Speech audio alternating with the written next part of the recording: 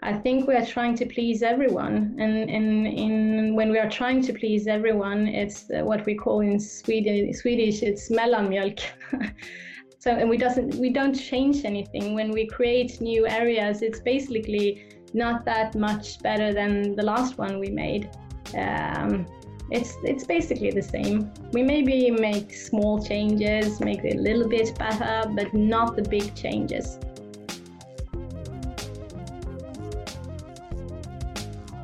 Thank you so much for listening to Urbanistica podcast. I am Mustafa Sharif, an urban planner, and you're more than welcome to join my big journey of exploring the making of smarter and more livable cities. Don't forget to follow Instagram account to see the stories behind the scenes, and also subscribe the YouTube channel to see the live talks. Let's get in touch on LinkedIn, share your reflections with us, with Urbanistica community. Recommend the podcast to people you think are interested in Urbanistica topics. Are you ready for a new episode? Let's go for it.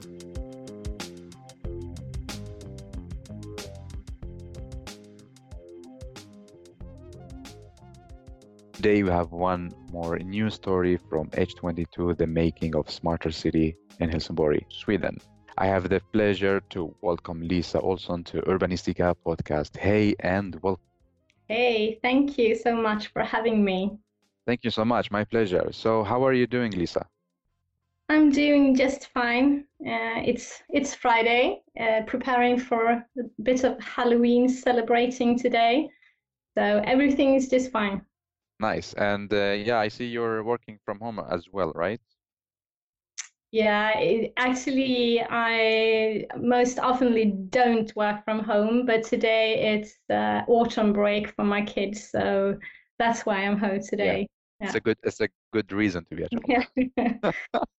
So, Lisa, you are our storyteller. The microphone is yours. The stage is yours. How would you like to introduce yourself? And please tell us, what are you passionate about?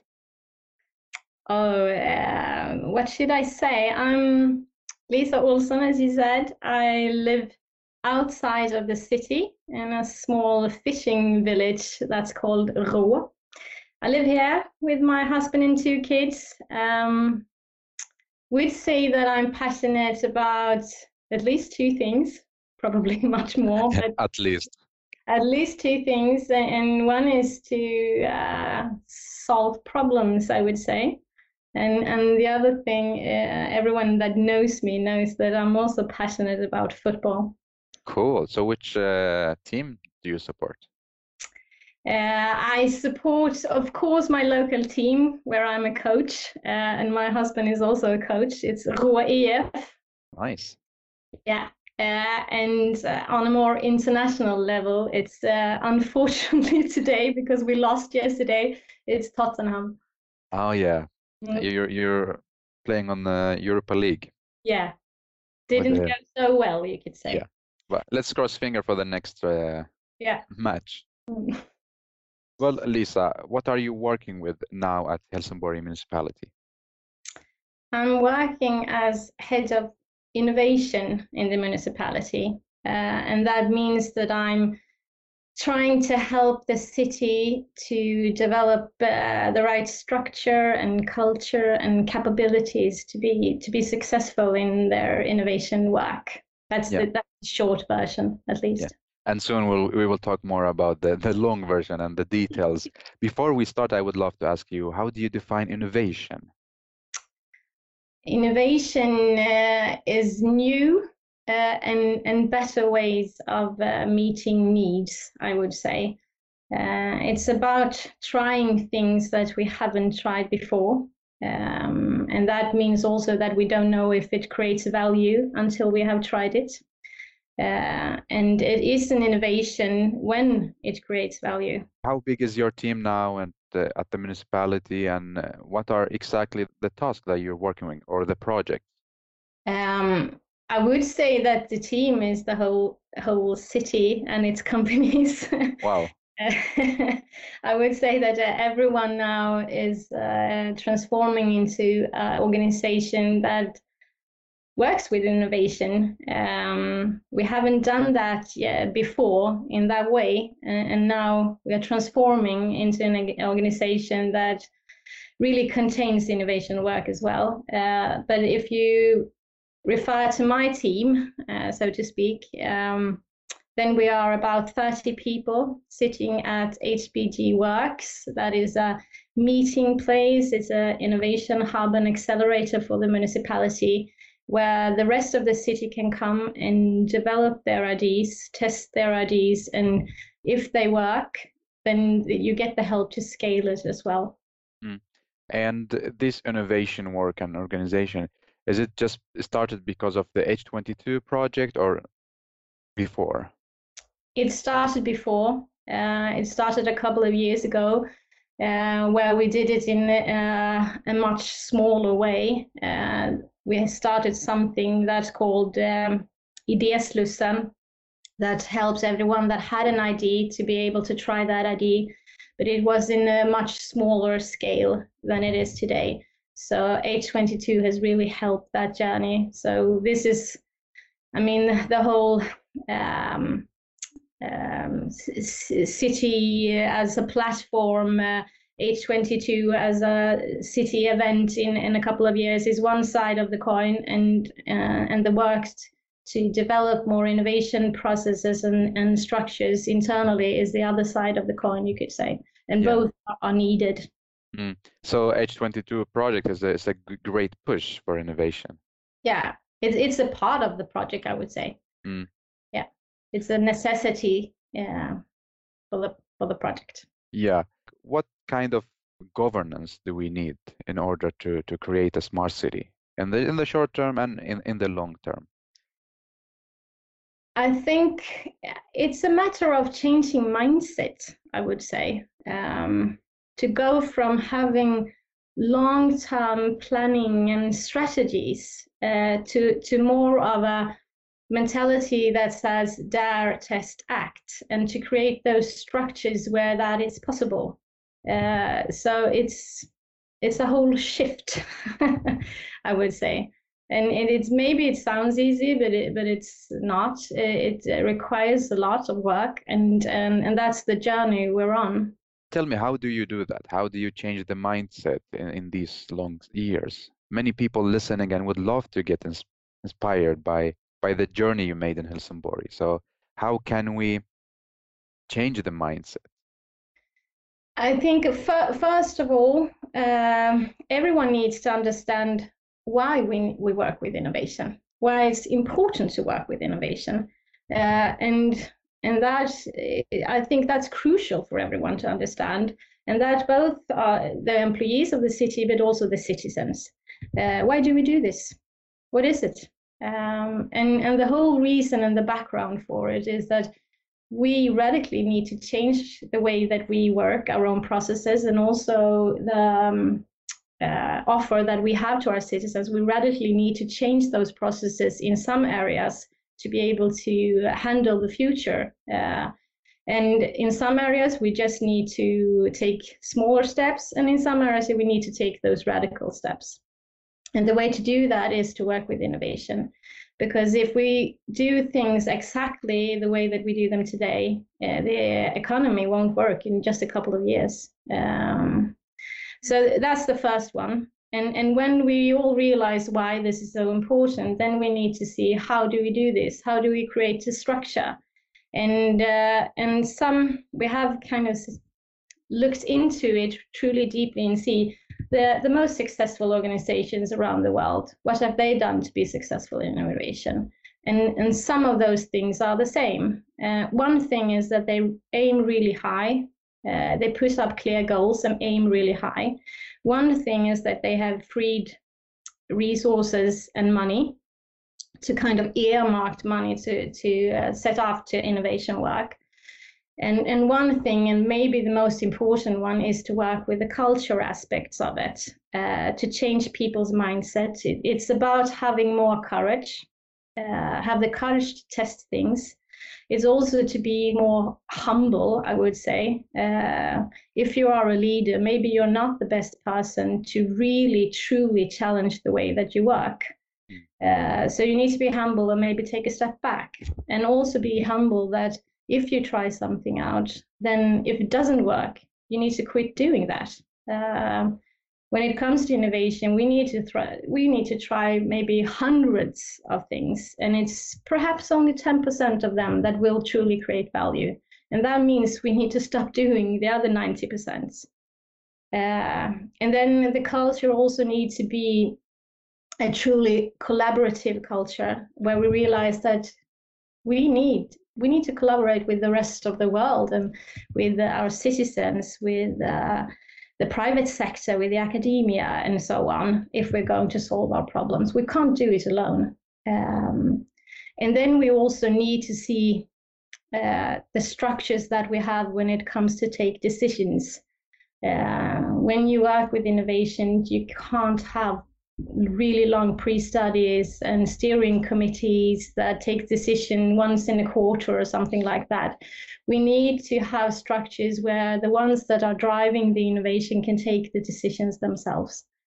And the last one is that we need to have kind of a good ecosystem for innovation, where you can come, have an idea, elaborate on that idea, go further and test that idea in a small setting, so we don't waste so much money, but we need to try it for real and really truly challenge if it's creating value or not, and measure that. And if it creates value, then we need to have structures so we can scale it, because it's basically the second time you use something that you can truly call it an innovation. Yeah, well, really great. Yeah, really great points. And my first question gonna be, that I have in mind, were people open when you start this on innovation journey, or they be like, oh, this is not gonna work? How was the reaction? Of course, there are different kinds of reaction, but overall, I think it's an organization that is truly leaning forward, so to speak. We have a mentality in the city that's to dare and test and act, and I think that's quite broad in the organization. I have only been in the city for 1 year, so I'm surprised how lean forward everyone is and open to change. I've been in the private sector for many years, and it's been positive so far, really. Yeah, it's great to hear. And you mentioned that you work with different stakeholders, the citizens, the businesses, the academia. How do you manage that, and how do you synchronize all these groups? Like, do you have an aim for each target? I think we are on that journey at the moment, and H22 is a fantastic platform for that collaboration. The politicians in the city, they have pointed out some focus areas. They want to see a faster integration. They want to see an improved quality of life. They want to see improved safety in the city. And of course, we gather around those focus areas, but there are also other areas where we can collaborate. And at the moment now, we are looking into and actually explicitly put out those challenges so that everyone can gather around them. So that's actually the big thing right now, to work with that question. Yeah, and how do you involve the citizen of Helsingborg in this innovation journey? How do you do that? For me, it's a no-brainer, because everything we do needs to create value, and we don't know if anything creates value if we don't include the citizens. So in every aspect of our innovation initiatives, we need to have the citizens, because it's only them that can really help us to evaluate if it creates value or not. If it doesn't create value for the citizen, then we shouldn't do it, I think. Of course, yeah, because then there is no point. Then there is no point. So, I mean, if we develop something for the schools, then we involve the students and the teachers and the parents. If we are doing something for the nursing homes for the elderly, then we need to involve them.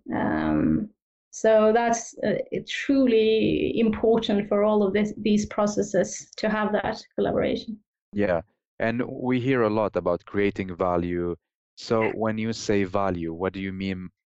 For every initiative that we start, we put up goals. When it comes to innovation, you don't know what you have to talk about potential of value because you don't know. You haven't tried it before. Yeah. You need to talk about potential of value. And you shouldn't go into initiative if you don't have some sort of an assumption of what that potential is. And we need to be transparent about that. Okay, if we do this initiative, we think that we will increase the safety for our citizens, and that, of course, that could be something that we could measure quantitatively. If we are, for example, we need to increase safety in a park, then we can measure how many people that will be in that park, and that's a quantitative measure. But we can also ask people how they feel about it before we did some sort of initiative and afterwards. So it's both qualitative measures and quantitative measures. I think that's the most important thing in this innovation work is that we have an obligation to do good things. And we need to be transparent about that. Yeah, maybe many of people working in the municipalities listening to this story, and they're wondering that what if we don't have the resources to start this innovation journey? Like we don't have enough money, big teams, smart people. How do we start? I think that you should start small with the culture. And one thing that I think is truly important is that the leaders, when someone has the courage to go to their manager and say that I have an idea, I think we should work differently, to don't, so to speak, don't measure what you think about the idea, instead measure the potential value of it. I think that's the first step, because today we're so quick saying that I don't like that idea. Yeah, we have judging. tried before. And instead keep those thoughts to yourself and think about, okay, if they are right, if this idea really works, what is the potential then? And just encourage them to dare and test and act. And that you can do in quite a small scale, I think. So like step number one is just don't judge, but be more open to the idea and explore the potential side of it. Yeah. So this is the first step for the municipalities to start the journey. Yeah. So and another thing is, of course, also to really the why, the purpose of it all. Because if people don't realize why we have to work differently, they won't do that. So we need to give them examples on why we have to do this. And those examples, I think, need to be really close to their groundwork, so to speak. And that's the way to get engagement from everyone. Yeah. So we talked about how municipalities can start the journey, how you as a Helsingborg municipality collaborate with people. How is it with businesses? Are they open to invest in innovation together with the municipality? I really think so. I can see major in the world right now. And if we look at Helsingborg, of course, H22 is a unique platform for us. We have about 70 partners at the moment, and they all of them want to help us to solve the big challenges that the world are facing. But I can also see those tendencies outside of Helsingborg, where big companies today, share data that doesn't just help themselves, but also helps the society, for example. So you can see examples of that everywhere, and that feels good, I think, because everyone realizes that we need to do our share. talking about, you mentioned in your 4 points about like how Helsingborg get into this innovation journey. You mentioned that the people with innovation should make the decision, or Yeah, at least take the leads. Are yeah. we talking now about like flat organization, or how do you mean by this? I mean that if we are going to succeed with this, we need to create a structure where the ones closest to the work are the ones who knows best about the needs. They have to be able to take decisions about the innovation. They have assumptions that we need to test.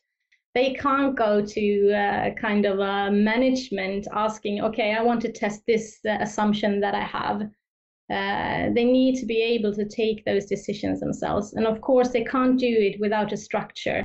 So what we are trying to create is that they have an environment where they know that, okay, within this frame, I can take decisions and I can try out all the assumptions that I have. And if they work, we go further. If they don't work, we just shut it down. That's what we are trying to create. And that can be that person in the middle. That can be a social worker, or that could be someone working in preschool or caretaker or whatever. Yeah.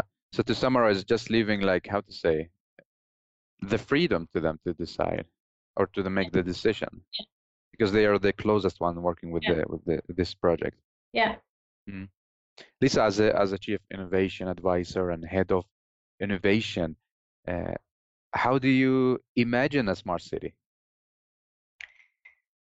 For me, a smart city is a thoughtful city that listens to the citizens and is adaptable to change. Yeah, I mean, this has changed over the years. I mean, a couple of years ago, everyone was talking about that a smart city was a connected city that had a lot of data taking the decision. And for me, that's just ecosystem around it. The main purpose of a smart city must be to be this thoughtful city that really listens to the needs of the citizens, and also is adaptable, because things changes so quickly at the moment. So we need to also be truly adaptable to change.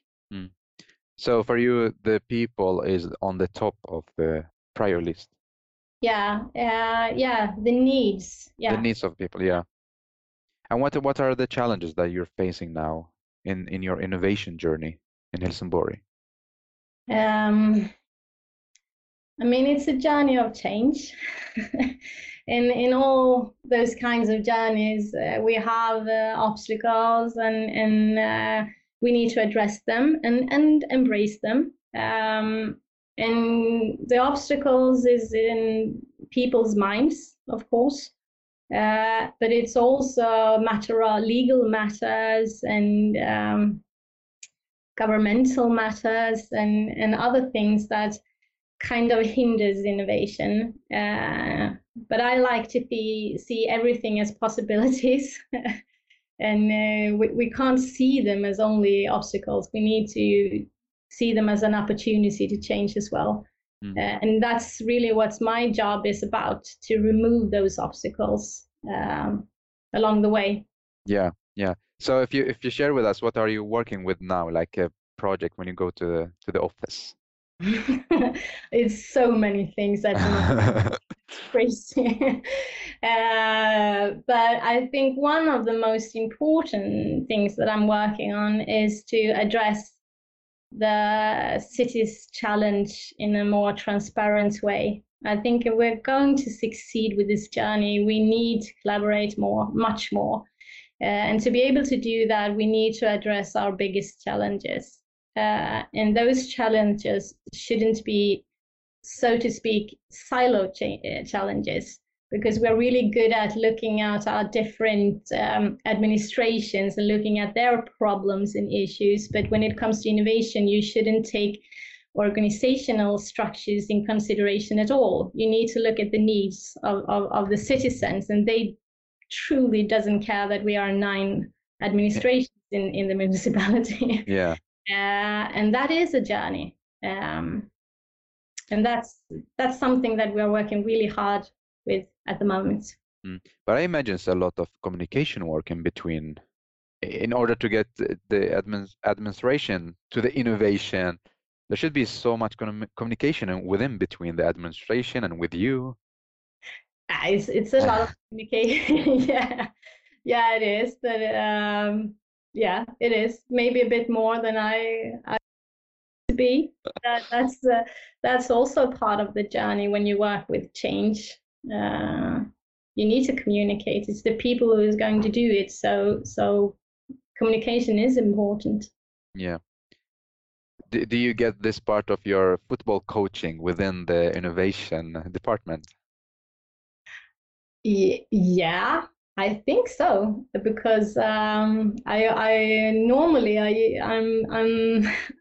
I say that the best leader course you could get is to be a football coach. When I have my 42 players Wow. with different personalities and backgrounds, I learn more handling them than I can do in any management or leader course that I attend to. Well, So I would say that's the best invested time I could ever imagine. yeah, that's really smart. Well, thank you so much, Lisa. It was very inspiring to talk to you. Thank you so much for giving your time to record this episode. Thank you. So Thank you now, for having me.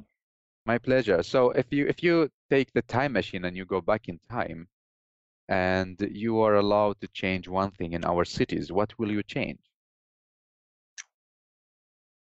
The most obvious thing that I guess many people would say is that we have, when it comes to both cities and villages, we have kind of planned and created them around the cars. And now we are facing the consequences of that. So that's of course the most obvious answer, I think. And then now we are moving ahead. We need to think differently in regards to that area. But I think one more internal question that I would like to address much more earlier is the processes that we have when we are doing city planning. It's quite silo-based, I think, and I'm a tough person to have in that kind of project, because I constantly ask the question, okay, are we doing this way because of some legal reason, or are we doing it like this because we have always done it like this? And the answer is quite often, okay, we have always done it like this. And I think we would benefit of doing the whole process quite differently. And innovation is not only to create more digital solutions or technical solutions. Innovation is also about processes. And when we do city planning, we should collaborate much more. We should set more common goals on what we really want to achieve. Together with the entrepreneurs, together with the different administrations of the city and our companies and so on, and do it totally differently, I think. Mm-hmm. Do you think it's the responsibility of the municipality to initiate this innovation mindset? Because I'm working as an urban planner, and from my side, I cannot really affect so much of the municipality work. No, I truly think that it's up to everyone to act, but I can see your point. It's tough if the municipality is kind of a driver for this. And we're trying to look at those processes and really work differently in the future with the urban planning. Because it is a collaboration project, and we really need to see what needs are we trying to fulfill, and together around those needs in a totally different way than we do today. Yeah, I believe. So we are the driver, but I think also it's everyone's obligation to push. Yeah, that's amazing. I love it because also this podcast is from me as an urban planner to try to push people to think more open and innovative. So great words. And what if you go to the future and you will add one thing to our cities? What will you add?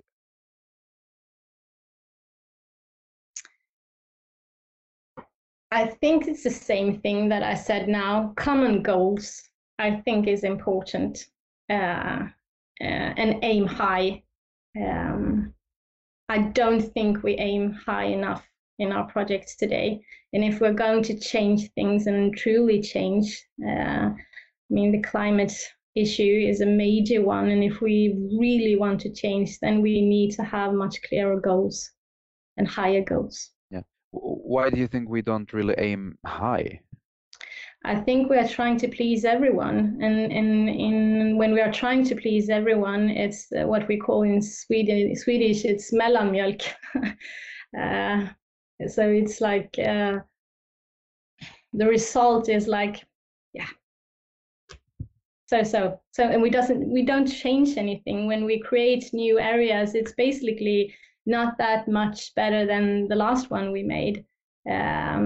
It's basically the same. We maybe make small changes, make it a little bit better, but not the big changes. And that's when we are trying to please everyone, I think. And sometimes you can't please everyone. Well, Lisa, with these powerful words, I would love to ask you, how would you like to summarize our talk, your reflections, and 3 takeaway messages to all the listeners? 3 takeaways from me is that as a personal level, I think everyone needs to take responsibility and act. You can do your share. So on a personal level, act and take responsibility, not only for yourself, but for a change to happen in a broader perspective. When it comes to leaders, I would say that lead by example in this journey, because people, they don't listen what you say, they see what you do. So lead by example. And when it comes to organizations, I would say aim high, set goals and aim high. If we're going to change things, we need to aim much higher. So that's 3 things. Yeah, thank you so much. And I like that you address the points to different groups. Wonderful. So I need also 3 hashtags from you to the episode. One is really tough but necessary. Which one is it? That's COYS, COYS, and that stands for Come On You Spurs. Okay, that's a new one for me. That's great. You can Google it. Yeah, I will. Painful, but I really need to have it because I'm not happy today. Then secondly, I would like to do good. I think everyone should try and do good. Of course. Yeah. And thirdly, of course, 822. I think it's a wonderful journey we have at the moment, and I'm so happy to be a small part of it. Yeah, that's amazing. Thank you so much. And what is going to be your next step for you? Work-wise, I will work with the challenges of the city. And my goal is, and the city's goal is to be transparent about those this fall. So that's top priority at the moment. Yeah. And how is it on the personal side and also on the football? On the personal side, I'm going to go and bake some cookies for Halloween now. Nice. Scary cookies, hopefully. Football-wise, it's I'm a bit sad. It's the Corona times, so we had some tournaments coming up. I really understand why they have been shut down. So now it's all about training, and that's fun. That also, yeah. Stay safe, and thank you so much again, Lisa, for the very, very inspiring conversation. Thank you so much for having me.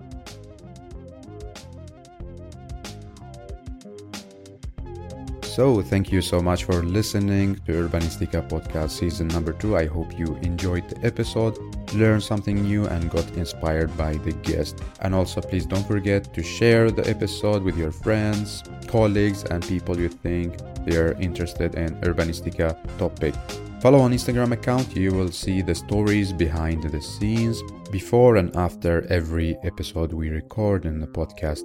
And also don't forget to subscribe the YouTube channel to see the live talks and also to see the vlogs. If you have any feedback or you want to suggest a new topic or nominate a new guest, you can just reach out and write me. You can find me everywhere: Instagram, Twitter, Facebook, LinkedIn, YouTube, and also my email. So feel free to write me and share your thoughts with me. Thank you so much again for listening. I am Mustafa Sharif. Keep up the good work. Keep loving cities.